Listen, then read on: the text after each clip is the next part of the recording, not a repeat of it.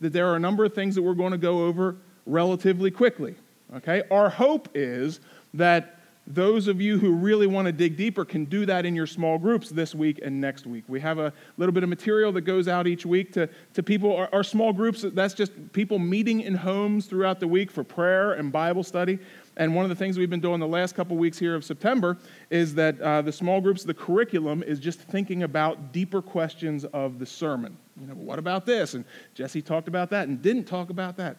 So if you are not in a small group yet, we've been a little bit slow getting some of this started up, but if you're not in a small group yet, please talk to me or Pastor Steve before you leave today, and we'll get you connected with a group of folks in your area who are going to be meeting in the next week or two, and you can get to know some more people, pray together, and learn together.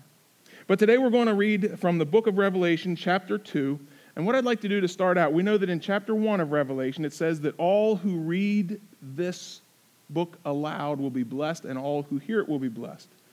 So let's be blessed, okay? I'm going to read aloud Revelation chapter 2. There may be a few verses that I ask you to read along with me. It'll all be on the screen, okay? So Revelation 2, verse 1. This is Jesus telling John what to write down, okay? Jesus says, "To the angel of the church in Ephesus write, these are the words of him who holds the 7 stars in his right hand and walks among the 7 golden lampstands. I know your deeds, your hard work, and your perseverance.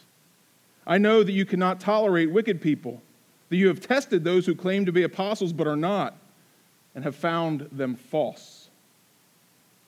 You have persevered and have endured hardships for my name and have not grown weary. Yet I hold this against you. You have forsaken the love you had at first. Consider how far you have fallen. Repent and do the things you did at first. If you do not repent, I will come to you and remove your lampstand from its place. But you have this in your favor. You hate the practices of the Nicolaitans, which I also hate. Whoever has ears, let them hear what the Spirit says to the churches.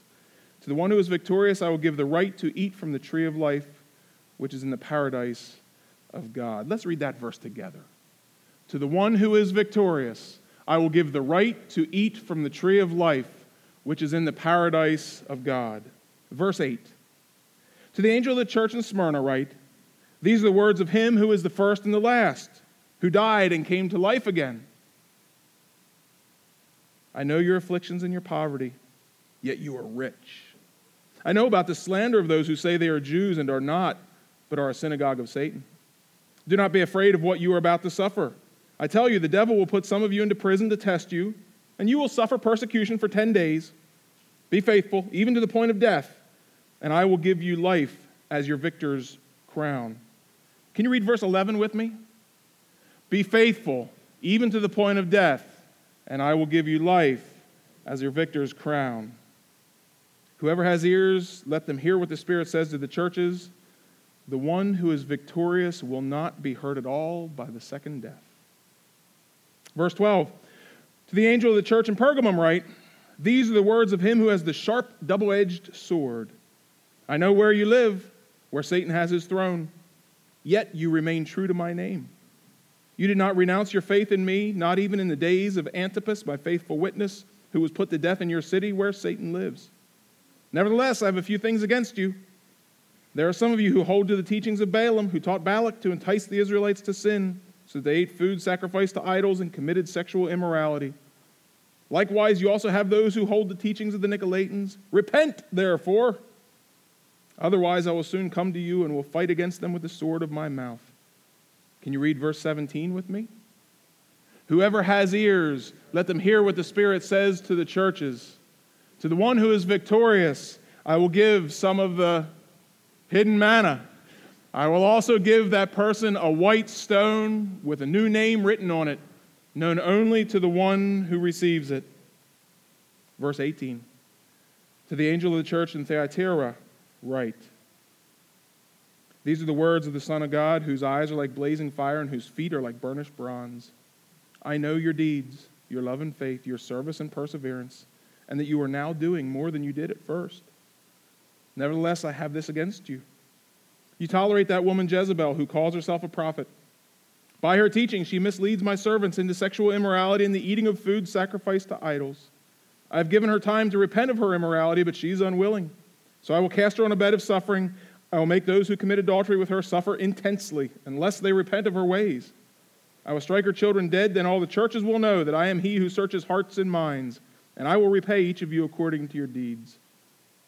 Now I say to the rest of you in Thyatira, to you who do not hold to her teaching and have not learned Satan's so-called deep secrets, I will not impose any other burden on you, except to hold on to what you have until I come. Now let's read verses 26, 27, and 28 together. To the one who is victorious and does my will to the end, I will give authority over all the nations. The one will rule them with an iron scepter and will dash them to pieces like pottery, just as I have received authority from my Father. I will also give that one the morning star. Whoever has ears, let them hear what the Spirit says to the churches. Amen. Do you notice the structure of this letter? There are these 4 letters addressed to 4 different churches, and next week we'll talk about 3 more letters. So there are a total of 7 letters in Revelation 2 and 3 addressed to 7 different churches. These churches were all in towns that were not very far from that part of the world where Paul did his ministry, where Jesus did his ministry. These were well-known towns. We see the book of Ephesus in here, right? That's the church that received the book of Ephesians. We see these other towns. And so these are letters that Jesus is speaking. These are his commands that he's speaking through John to be delivered to these churches.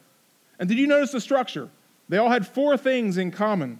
First, it starts with a greeting, right? Jesus says, "Behold, I am," and all those things he talked about. Go back to Revelation chapter 1. When John turned around and saw Jesus speaking to him, John said he was on the Lord's day. He was in the Spirit, and he had this vision of Jesus, and he turned around and saw Jesus. All these things, with the ways that Jesus introduces himself, he says, look, I hold the 7 stars. I'm among the 7 golden lampstands. I've got a sword coming out of my mouth. I'm bright. My feet are like burnished bronze. Those are all things that John saw, and now Jesus says to these churches, this is who I am. There's a greeting. And then there's a condemnation, not a condemnation, a commendation. Commendation. Preaching's hard. There's a commendation. Jesus says, I commend you. There are some things that you've done that are good, right? But then there's a warning. He says, there are some things that you've done that are bad. Except, by the way, for one of these churches, which wasn't told that they were doing anything bad, but he just warned them and said, look out, things are going to get rough. We'll get there, okay? But there's a greeting, there's a commendation, there's a warning, and then fourth of all, there's a blessing. That's what you read aloud today. These blessings come from Jesus. He says, look, if you hang in, if you repent, if you come to me, you will be blessed. And that's always nice to think about, isn't it? That's why you read it out loud. Did you realize that as you were reading it? It wasn't warning. It wasn't like, you better watch out. He's saying, no, if you turn to me and if you stay with me, there will be these blessings. Let's look a little bit more closely. I want you to get a sense of what I'm talking about here. If you have your Bibles open, wonderful. If you don't yet, there are some brown Bibles underneath the chairs in front of you. Some of you have them on your devices. You might be able to find your Bible. We're going to find most of these verses up on the screen. We'll see if everybody can keep up with me there in the back. But here to this church of Ephesus, verse 1, there's this greeting. These are the words of him who holds the 7 stars in his right hand, walks among the 7 golden lampstands. John said in Revelation 1 that these lampstands are like the churches, and the 7 stars are like the spirits, the angels that go along with those churches. Jesus is among these churches. Even if they don't see him, maybe they don't even sense him, Jesus says, no, I am with you. That's a great way to start a letter, isn't it? Even though I'm far away in your minds, I am close by in reality. These are the words of him who holds the 7 stars in his right hand, walks among the 7 golden lampstands, and then he commends them. Jesus says to the church at Ephesus, look how verse 2 starts. He says, I know your deeds. If you're an underliner or a highlighter, maybe you'll underline or highlight those 2 words, I know. And see how many times that comes up as we read through these letters here in Revelation 2 and 3. What is Jesus saying? Not only is he among the churches, that's what it means that he's among the 7 golden lampstands. These churches are all shining their light in the world, right? He says, I'm among these 7 lampstands. But Jesus says, I know you. I see you. I understand what you're going through. So pay attention to the I knows. You'll see this come up over and over. I know your deeds. I know your hard work and perseverance. I know that you can't tolerate wicked people. I know that Jesus comes and he says, look, you're doing all this. Fantastic. But then in verse 4, he says, in the midst of all that, though, I want you to be even better. He says, I hold this against you. You've forsaken the love that you had at first. He says, I know all the good stuff you're doing. I know all the things you're doing that are powerful and that are wonderful, but your love is slipping away. Hey, married people, does that bring up just a little bit of anxiety for any of you? Have you ever had that conversation? Yeah, I know you're working hard. I know you're supporting the family. I know you're taking care of the kids. I know, but do you love me anymore? I mean, we can relate to that, can't we? I mean, all of our relations, they go through these high times and these low times. Have you ever wondered, you're saying, okay, I see that you're still with me. We talk about these young couples that got married in the last 2 weeks, and we pray for them, that they can be strong and endure, and that indeed their commitments would last forever. But those of us who have been married for 5 years, 10 years, 50 years, do you know what it's like to be tired of each other? Now, I don't. That could never happen. Melanie, I've never been tired of you. I love you so much. But the rest of these people might be able to identify with that. Now, she's the one that gets tired of me. But do you see what Jesus is saying here? He says, I know you're doing some good stuff. He says, but come on, your love has grown cold. You have forsaken the love you had at first. See, Jesus isn't just about us stepping in line and performing. Yes, Jesus wants us to do good things. God has good things planned for us to do. But that's not all of what the Christian life is. It's not just checking off boxes and filling in the blanks. Jesus says, I want your heart. I want you to love me. And so he gives them the solution. He says, you've got this problem, but if you will repent, he says, do the things you did at first. If you will repent, I will be close to you. If you don't repent, I will come, he says, uses this language, he says, I will come to you and remove your lampstand from its place. In other words, he says, church, if all you're doing is doing good things, but you have no love for me, your church is probably not going to last very long. I'm going to remove your lampstand from its place. He says, you want to be close to me? Set your heart on me, not just your hands to work for me. Right? We can get this, right, church? Here's Jesus greeting them, commending them, saying, you're doing some good stuff. He's not beating them up, but he's very honest. He says, there's some ways that you're lacking, so repent. There is still time to change. This is one of the messages of Revelation. Jesus says, I am with you. I know you. I love you. Don't give up. Do you know what it is to repent? Repentance is one of those words that maybe is out of style these days, or maybe is hard for us to wrap our heads around. A repentance is kind of, if you go back to the roots of words, to repent is kind of to turn around, right? To turn your back. It's, I did all this stuff. I've got this history. I've got this baggage. I've got this sin. I've got these things that I've done. And if I repent, I turn away from those. I leave those behind me. And repentance is two-sided when we talk about repentance with the Lord. Repentance means that I turn my back on all that bad stuff that I did. I'm leaving that behind me. I'm done with it. And I'm turning towards God. You've seen me in this very spot do this and this, right? We turn away from this. We turn to God. That's what repentance is. Jesus says, look, do that. Your love is cold. Okay. Be better. Repent. Leave that behind you. And then he blesses them. He says, whoever has ears, let them hear what I'm saying to you. To the one who is victorious, in other words, the one who leaves that stuff behind, who wins, I will give the right to eat from the tree of life, which is in the paradise of God. Do you remember from the beginning of the book of Genesis what that tree of life was all about? That was the tree that actually got Adam and Eve kicked out of the garden. Now, they ate from the tree of the knowledge of good and evil, for you Old Testament scholars. They ate from that tree. And when they ate that fruit, it says that their eyes were opened, and they realized who they were. They realized that they were sinners, and God says, you can't hang out anymore in this Garden of Eden because you might eat from the tree of life, which allows you to live forever. And if you eat from the tree of life, being in this broken state that you are now, that means your forever is going to be misery. That's why God kicked them out of the Garden of Eden. He says, now you're just going to have to live with your sin for a little while. Jesus says, look, If you repent and put that stuff behind you, I'm going to give you the right to eat from the tree of life. That'll be true life, real life, forever life. This is the blessing for those who repent of all their stuff and turn to Jesus. Well, that's the message to the church at Ephesus. But does that preach to you today? Are any of you sitting here, can any of you identify with that, saying, oh, okay, I get it, my life, I'm trying to do good things, and I am doing good things, but I know there's some garbage back there. Jesus simply says, hey, come to me. He says, I know you. He doesn't just know our good deeds. He knows all of our bad stuff. Jesus says, I know you, and I love you. Turn away from all that stuff. Come to me, and you can have life. Church, you say amen. To the church in Smyrna. To the church in Smyrna, there's a greeting. Jesus says, these are the words of him who is the first and last, who died and came to life again. In case we're not sure whether he has the power to actually give real life, he says, no, I died, I've been there, done that, and I rose again. You want real life? Come to me. Jesus gives them this commendation. He says, I know your afflictions. There it is again, right? I know. I know your afflictions and your poverty.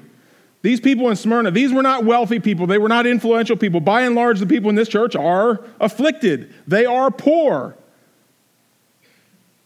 He says, but you are rich. What does this tell us? Well, this tells us Jesus is even with the poor people. It's not a curse to be poor.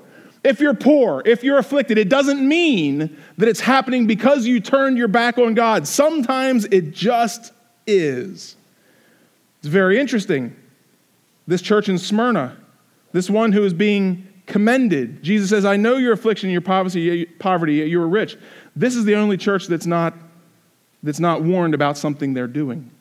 Let's keep going here. He says, I know your afflictions and your poverty. This is verse 9. Yet you are rich. I know about the slander of those who say they are Jews and are not, but are a synagogue of Satan. In other words, he says, you people in Smyrna, I know there are folks around you who are fake, who are hypocrites. They say that they're the religious people, but they're really demons. He says, I know about that.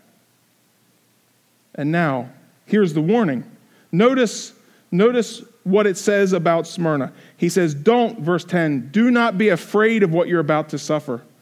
I tell you, the devil will put some of you to prison to test you, and you will suffer persecution for 10 days. Be faithful even to the point of death, and I will give you life as your victor's crown. If you go to jail, is it because Jesus cursed you? No. It's because the devil is still at work in the world. Sometimes that kind of affliction happens. If you suffer persecution, does Jesus say, well, you're suffering persecution because I don't love you anymore? Is that the case? No. Jesus is simply saying, this is going to happen. You see the warning here. He's not telling them they did anything bad, these poor, afflicted people. He simply says, look, heads up, because it's going to get tough. But he says, be faithful even to the point of death. I will give you life as your victor's crown. Did you know there was so much in these little letters of Revelation? And we're just skimming the surface here today. You guys want to go deep. Oh, it's amazing what we see about how Jesus loves us, the way he talks to these churches.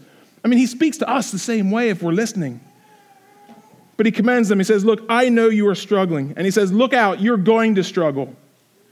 But verse 11, whoever has ears, let them hear what the Spirit says to the churches. Look at what it says here in the middle of the screen. The one who is victorious will not be hurt at all by the second death. In other words, there are things that are coming that are going to hurt some people, but you're going to get through if you press on and keep your love alive. Do any of you need to hear that today? Maybe there are some of you who are doing just fine. You've kept your eyes on Jesus. Your heart is still in love with him and you're doing all the right things. But maybe you are under affliction right now. Maybe you feel like you're being persecuted. Maybe you feel like everything just seems to be aligned against you. And it's so tempting in those times to wonder if God has forgotten us. It's so tempting when things are hard to wonder, like, does God care at all anymore? I'm not going to ask you to raise your hands, but how many of you have asked that question? God, do you even care about me anymore? I am lonely. I am hurting. I feel attacked. I feel misunderstood. Do you ever wonder if God still loves you? What does Revelation tell us? Well, here are these people in Smyrna. Jesus says, look, I know you're going through all that. I am still here. and you can persevere. They're not doomed. They can press on. This is one of the messages, too, that we're going to find over and over in Revelation. We get to make choices, and our choices matter. The ways that we live our lives, the decisions that we make, the things that we commit ourselves to or turn ourselves away from, they have consequences. Jesus says, look, press on towards the good things because you can. With Jesus Christ, we can rise above all this stuff. The one who is victorious will not be hurt at all by the second death. In other words, there is nothing to worry about. Jesus speaks to the church at Pergamum. He says, greetings. These are the words of him who has the sharp double-edged sword. We know in other places in Scripture that this is the word of God. It divides. It shows the truth. Jesus says, my words are like that. And he gives them this commendation. He says, I know where you live. Now that could be creepy, right? I know where you live. It's not one of those kind of deals, right? He says, look, I know where you live, where Satan has his throne. In Pergamum, there was a lot of idolatry. And temples to God were not the only kind of temples. Jesus says to them, look, I know you live in a tough place, and some of you can identify with this right now, can't you? He says, I know where you live. You feel like you're being surrounded by Satan. However, even in the midst of that environment, even in the midst of that situation, even in the midst of your geography, you remain true to my name. You did not renounce your faith in me, not even in the days of Antipas. Antipas was he was one of the Herods. He was a leader. He was a despicable, evil man. He says, you didn't renounce your faith in me, not even in the days of Antipas. Church, I'm going to have to apologize again next week for stumbling on my words. There's a different Antipas. You did not renounce your faith in me, not even in the days of Antipas, the faithful witness who was put to death. There was a different Antipas who put people to death. He says, look, guys, you live in a difficult place. You live in a terrible spot. Satan is at work. He's even killing believers like this Antipas. But you didn't give up. Do any of you live in a difficult spot? How many of you have said in the last little while, man, I feel like I live in an ungodly chunk of the world? Any of you have neighbors that drive you nuts? And not even just in like the little annoying ways, but like with just bad things they seem to be doing. And any of you feel like you're isolated, that, man, there's just no believers around me? Any of you feel like there's just evil lurking where you are? Some of you can feel that, right? What does Jesus say? He says, that doesn't mean you're doomed. That doesn't mean you're hopeless. It doesn't mean you have no chance. He says, you can stick with me, just like these people did in Pergamum. He says they didn't renounce their faith in him. They remained true to his name. Even when believers were being put to death in their city, they stuck with God. They didn't just go with the flow and kind of put their heads down and, oh man, I guess we have to turn away from. No, they stuck with it. Do any of you need to hear that today? You may feel like everybody in your world is insane, and they might be. But that's no reason or excuse for you to just hang it up. I guess there's no chance for me. Any of you in school, in a class full of morons? Any of you have a job where you feel like you're surrounded by morons? And you say, why do they keep doing that? Won't they ever learn? This isn't just a kid thing. This is a grown-up thing too, unfortunately. Do you know people like this? You say, how many times is he going to do that same thing, expecting something to change? How many times is she going to keep making that same mistake? You know that doesn't have to drag you down, right? Jesus says here, even if you live where Satan has his throne, you can stay true to Jesus. But he says to these people in Pergamum, however, verse 14, I do have a few things against you. See, Jesus can love us and still be honest with us. Love doesn't mean that we just ignore all the bad things that are happening. Love doesn't mean that we just turn a blind eye to the truth. Sometimes we Christians are tempted to think, well, if I love them, I have to agree with them on everything. If I love them, I just have to say that everything's okay. If I love them, I just have to tell them that they're great all the time. No, Jesus shows us what love is. Love is honest and says, I'm going to help you by pointing out some of these challenges so that you can be better. He says, I have these things against you. There are some among you who hold to the teachings of Balaam. This is an old idol. You can read about this in the Old Testament if you'd like to. This is enticing people so that they would eat food sacrificed to idols and they would commit sexual immorality. Now, that may sound kind of random. Why did they talk about that? Well, before John wrote Revelation, the events of Acts occurred. The Acts of the Apostles, we've been talking about that in our Sunday school classes. And in Acts chapter 15, Peter and a bunch of the Jewish people were trying to work through how the church should respond to all these new Gentile people who are coming to faith in Jesus but don't know all the rules. See, in the time of Jesus, Jesus was especially close with the Jewish people. He was a Jew, right? That was his tradition. That was his bloodline. And so there were a lot of people in the Jewish faith who understood things of the Old Testament. They understood some of the ethics and they understood some of the rules and the laws of the Old Testament. And so that Jesus came and now these Jewish people are getting together and they still hold on to some of that old ceremony. They still hold on to some of those old laws and understandings, but they're following after Jesus. They're Christians now. This was a problem as the church began to spread because no longer was God just for the Jewish people, but Jesus was offered for all people, whether you're a Jew or a Gentile. Jesus is now available. And so these Gentiles were coming into the church and they believed in Jesus and they loved the Lord, but they didn't understand all the old Jewish rules. That just wasn't their background. And so the Jewish people who were kind of the leaders in a lot of the churches, they're saying, which rules do they have to follow? Do they have to do all the stuff that we used to do as Jews? Because we know that a lot of that law is just not really, has to be followed. What do we do? And so in the book of Acts, Peter and the other disciples, they're talking with church leaders in this, and Peter says, therefore it's my judgment that we should not make it difficult for the Gentiles who are turning to God. These are people with hearts that are being regenerated. He says, instead, we should write to them, telling them, and there are three things that are brought out. He says, telling them to abstain from food polluted by idols, because that was so offensive to their Jewish brothers. It was hard for people to get over. So Gentiles, don't do that. Don't eat that food that was sacrificed to Balak or Balaam or some kind of other character. Don't eat that food. And that these Gentiles should refrain from sexual immorality. Keep yourselves pure. That's going to still be a core standard, a core rule. And stay away from the meat of strangled animals and then from blood. This comes from Acts chapter 15, verses 19 and 20. Peter says, look, these are just kind of the three things, and there's all kinds of things that tie back to ceremonies, but this is how you Jews and Gentiles can work together to be part of the church. So food polluted by idols, sexual immorality, meat from the strangled animals and from their blood, these things are to be avoided. This is why.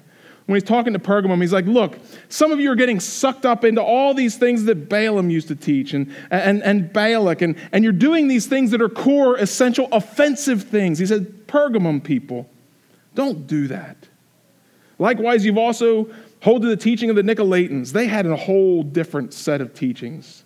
Again, look it up on your own when you get home if you'd like to know what are the Nicolaitans talking about. But here's Jesus. He says, you've done some things that are bad. You have some ideas that are off. But repent, verse 16. Repent. Turn away from that. Just put it behind you. You don't have to be stuck with that anymore. Jesus says, repent. Otherwise, he says, I'll soon come to you and will fight against them with the sword of my mouth. In other words, you have time now to repent. Now, Reuben talked about it well this morning in the devotions. Do you know people who have a twisted version of the truth? And it might be truth about all kinds of things, not just truth about God. We know people in our world, I know people in my world who have just ideas, and I'm like, well, that's not true at all. Ideas about gender stuff. Ideas about sexual stuff. Ideas about historical stuff. Ideas about economic stuff. And I'm like, where are you getting this stuff? And I know where they're getting it, but how are you buying this stuff? Has anybody been frustrated? Don't raise your hands. Don't raise your hands. Because the people who frustrate you might be behind you, and then you're going to have to repent before communion next week. But has anybody been frustrated by the apparent lack of truth in most of our world? Jesus says, yeah. He says to these people who are here in Pergamum, he says, I get it. But you don't have to fall to that. You see what's happening here over and over. Jesus says, you're doing some great things. And a lot of you are slipping, but you don't have to be stuck there. You can turn from that and come back to me. Why? Because I love you. And because I know that you love me. And in the power of Jesus Christ, there is restoration. Here's the blessing. Whoever has ears, let them hear what the Spirit says to the churches. To the one who is victorious, I will give some of the hidden manna. I'm interested to see exactly what that is someday.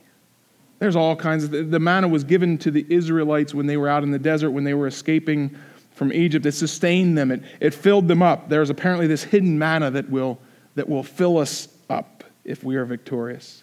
It says, I also will give that person a white stone with a new name written on it, known only to the one who receives it. Kind of like an inside joke with Jesus. Jesus is like, this is how I think of you. He says, I know you, and I'm going to give you the name that fits you. He says, that's the kind of relationship we're going to have if you're victorious. Do you see how much Jesus loves? Not just the people in Pergamum, not just the people in Smyrna, not just the people in Ephesus, but he loves all of us this much. And then the fourth and the last church that we're going to look at today, Thyatira, say it how you'd like to. These are the words of the Son of God, whose eyes are like blazing fire and whose feet are like burnished bronze. This is Jesus, so spectacular, the Son of God. He's not just another guy. This is Jesus, the Son of God. He says, Thyatira, I know. Oh, there it is again, right? He knows. He says, I know your deeds. I know your love and your faith, your service and perseverance, and that you are now doing more than you did at first. How many of you want to hear that from Jesus? I do. How many of you want to hear Jesus say, I know you love me, I know you're doing good things for me, I know you're working hard, and I know that you're growing. That's amazing. Nevertheless, he says, I have this against you. And again, he cites sexual immorality and the eating of food sacrificed to idols. Basically, what he says is, you are just following your appetites. You see something and you want it. He says, you don't care about me, you just go get it. He says, stop that. Some of the best counseling you'll ever get is just to replay on a loop 2 words. Stop it. Stop it. Stop it. Jesus just says, stop this. I know you're growing, but you are not perfect yet. Stop doing these things that are getting in your way. And then he gives them this blessing. He says, to the one who is victorious and does my will to the end. And this might help some of you think through some of the things that we're going to see at the end of Revelation, in Revelation 21 and 22, when we talk about kings and nations and all this kind of stuff. To the one who is victorious and does my will to the end, I will give authority over the nations, that one will rule them with an iron scepter, will dash them to pieces. But just as I have received authority from my Father, I will share that authority with you. He says, I will also give that one the morning star. We'll unpack that in the weeks to come. And then this is how Revelation chapter 2 ends. Jesus says, whoever has ears, let them hear what the Spirit says to the churches. He's talking to us. He says, you have ears? Listen to what I'm saying to the churches. You have ears? Listen to this. Listen to how much I love. Listen to how much I know. Jesus knows us and he still loves us. That's the amazing thing, isn't it? You can't fool Jesus. I tell couples when they get married that they will probably never look better than they do on their wedding day. I mean, I don't know if any of you look better than you do on your wedding day. Melanie does. I don't know about the rest of you because I wasn't at all your weddings. But I tell those couples often, I say, you will probably never look better than you do on your wedding day. Some of you, you've been dieting and you've been tanning and you've got a dress that's custom made and you've got a suit that they measured you for. Guys, how many times do you get measured for your clothes? Not very often. And you're dressed up and like the whole ceremony is all, and you're right there in the front and hopefully it's a beautiful day or it's a beautiful spot and you know, you're young and you're fresh and you're excited and all. You're never going to look better. What is the real test of love? Is it that you say, I love you when you're standing there in front of the church looking all perfect? Is that the real test of love? Or is the real test of love 40 years later when you get out of bed and nothing's in the same place where it was before? And there's no makeup on and the clothing, boy, it maybe doesn't even fit anymore, but here I am, baby. Hey, if you can love somebody, then that's love, right? This is Jesus saying, I know you. I've seen you first thing in the morning. He knows when you are sleeping. He knows when you are awake. That Santa guy can take a walk. Jesus knows it all. He says, I know you, and I still love you. This is the love of Jesus, and he's calling these churches back. He's saying, you've got some things that you're doing that are really great, but you've got a couple other things that are holding you back. He says, get rid of that so you can be close to me, and I'll reward you. I'll bless you. Whoever has ears, let them hear what the Spirit says to the churches. He's saying the same thing to us. He says, Waterway Church, you who are sitting here on September 26th, maybe you're watching online. Jesus says, I know you. Even if you don't know him very well yet, rest assured, he knows you. Jesus says, I know you. I know the good things you've got going on, and I know the bad things that you've got going on. Jesus says, but I love you, and I want you to be close to me. You who have ears, can you hear? Can you hear? Just like he says to all those churches, we have choices to make, you and I. We have choices to make about, are we going to take this seriously or not? I mean, Jesus doesn't bend our arms. Jesus gives invitations. He doesn't very often give demands. He says, just come and follow me. I love you this much. Come and love me back. So will you? Do you? You have the opportunity to choose what you're doing with your life.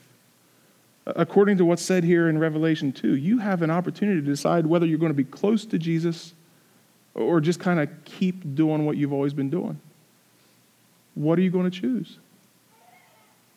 What are you going to do? This is the decision that all of us have before us today. Next week, we're going to look at a couple more churches, and next week, for those of you who are here, we're going to have communion together, and we're going to practice foot washing together at the very end of our service, reminding ourselves that we are part of the body of Christ, and we're part of the body of Christ together. And while we love him, we are going to also serve each other. That's what we're going to be working through next week. Jesus says, I love you so much. Just respond to me. Come to me. So next week, we're going to have communion together, and we're going to celebrate that love together. More on that in a minute. For now, will you pray with me? Lord Jesus, thank you for loving us. Over and over here today, in these passages, we see that you know us and you still love us. Thank you, Jesus. And Jesus, I declare right now, I love you. Congregation, if you love Jesus, tell him you love him. Just say, I love you, Lord. Jesus, we love you. Thank you, Jesus, for giving us the ability. Thank you for speaking into our lives so that we have the ability to turn away from all the things that have defined us in the past and instead turn to you. Jesus, help us to repent and leave behind all of the sins and mistakes of our past, but help us to turn to you. Lord, we need your power to do this. Please send it. But Lord Jesus, we do set our minds on you now. And Lord, help us in all of our situations. We've all got different things that we're facing. Lord, you know us, but please help us in our situation to stay in love with you, to stay focused on you, to avoid the kind of immorality and idolatry that divides us from you. Lord Jesus, help us. Help us. Thank you, God, for giving us this chance to be together today. Thank you, God, as we celebrate this open house, that we can do it in a nice place. But Lord, I pray that none of this will ever distract us from having our hearts set on you in everything we do. Holy Spirit, now please come and touch the hearts that aren't sure yet. Holy Spirit, please come and touch each person who's sitting here and still just kind of wondering if they buy it. Holy Spirit, please come and do your work. Hey, church, while you have your heads bowed and while you have your eyes closed, I recognize that there may be some of you in this room right now who are feeling like you're maybe making that choice today to follow after Jesus. Maybe you're making that choice to recommit yourself to Jesus or to turn away and repent of something in your past. If that's you today, I'd love to talk to you this week. But if that's you today, would you just kind of raise your hand quickly? I'd love to just see you. Nobody else is looking. But if you've made a decision to follow Jesus today, or if you've made kind of a new commitment to follow after him, or if that's where your heart's at, would you just raise your hand so God can see you? Amen. I see you.